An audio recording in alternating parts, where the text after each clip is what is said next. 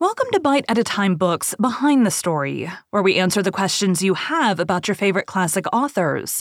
What inspired your favorite author to write their novels? What was going on in the world at the time?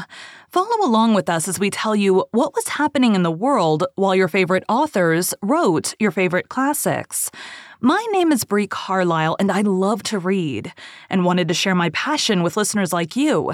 If you want to know what's coming next and vote on upcoming books, sign up for our newsletter at biteatatimebooks.com. Be sure to follow my show on your favorite podcast platform so you get all the new episodes. You can find most of our links in the show notes, but also our website biteatatimebooks.com includes all of the links for our show, including to our Patreon to support the show and YouTube where we have special behind the narration of the episodes. We're part of the Bite at a Time Books Productions Network. If you'd also like to hear a book by the author, check out the Bite at a Time Books podcast wherever you listen to podcasts. Today we'll be talking about Percy Bysshe Shelley. Mary Godwin may have first met the radical poet-philosopher Percy Bysshe Shelley in the interval between her two stays in Scotland. By the time she returned home for a second time on March 30th, 1814, Percy Shelley had become estranged from his wife and was regularly visiting William Godwin, whom he had agreed to bail out of debt. Percy Shelley's radicalism, particularly his economic views, which he had imbibed from William Godwin's Political Justice, 1793, had alienated him from his wealthy aristocratic family. They wanted him to follow traditional models of the landed aristocracy, and he wanted to donate large amounts of the family's money to schemes intended to help the disadvantaged. Percy Shelley, therefore, had difficulty gaining access to money until he inherited his estate, because his family did not want him wasting it on projects of political justice. After several months of promises, Shelley announced that he either could not or would not pay off all of Godwin's debts. Godwin was angry and felt betrayed.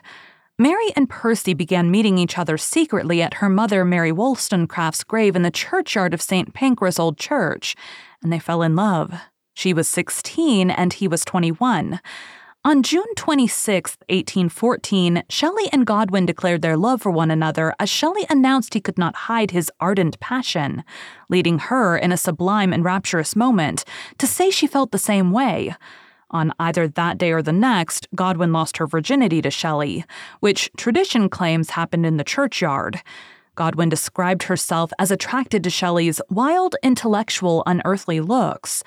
To Mary's dismay, her father disapproved and tried to thwart the relationship and salvage the spotless fame of his daughter. At about the same time, Mary's father learned of Shelley's inability to pay off the father's debts.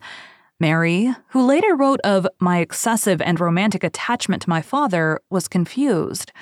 She saw Percy Shelley as an embodiment of her parents' liberal and reformist ideas of the 1790s, particularly Godwin's view that marriage was a repressive monopoly, which he had argued in his 1793 edition of Political Justice but later retracted. On July 28, 1814, the couple eloped and secretly left for France, taking Mary's stepsister Claire Claremont with them. After convincing Mary Jane Godwin, who had pursued them to Calais, that they did not wish to return, the trio traveled to Paris, and then by donkey, mule, carriage, and foot through a France recently ravaged by war to Switzerland. It was acting in a novel, being an incarnate romance, Mary Shelley recalled in 1826. Godwin wrote about France in 1814, the distress of the inhabitants whose houses had been burned. Their cattle killed and all their wealth destroyed has given a sting to my detestation of war. As they traveled, Mary and Percy read works by Mary Wollstonecraft and others, kept a joint journal, and continued their own writing.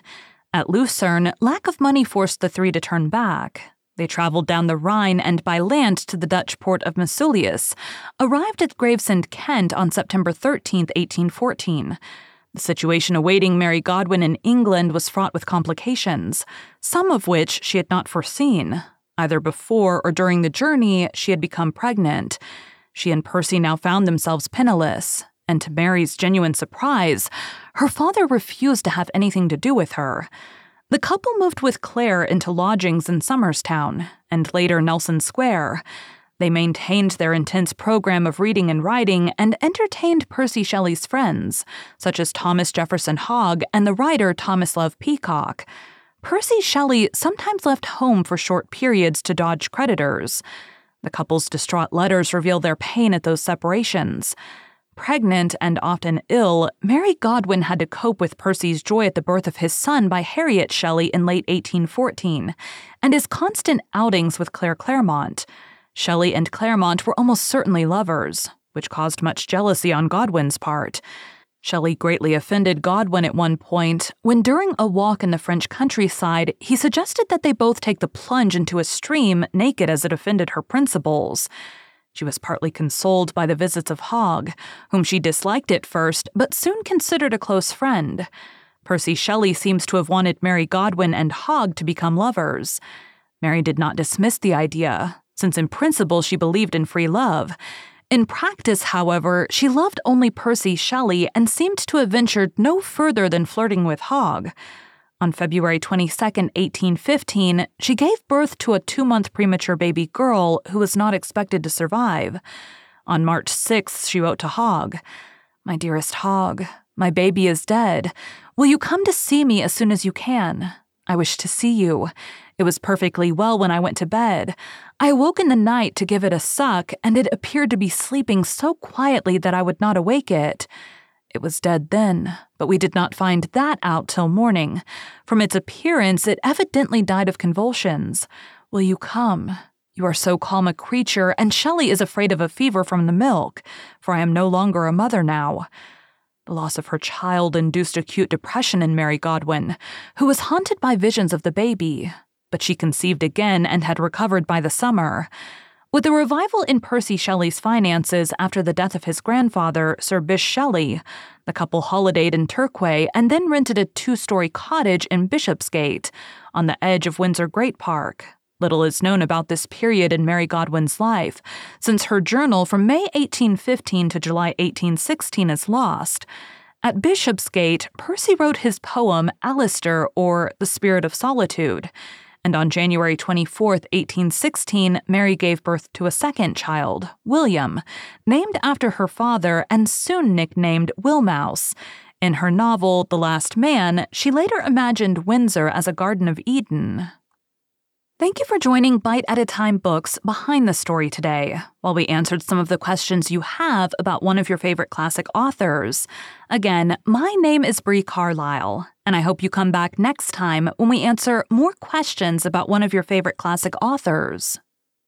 Don't forget to sign up for our newsletter at biteatatimebooks.com. Check out the show notes or our website, biteatatimebooks.com, for the links for our show.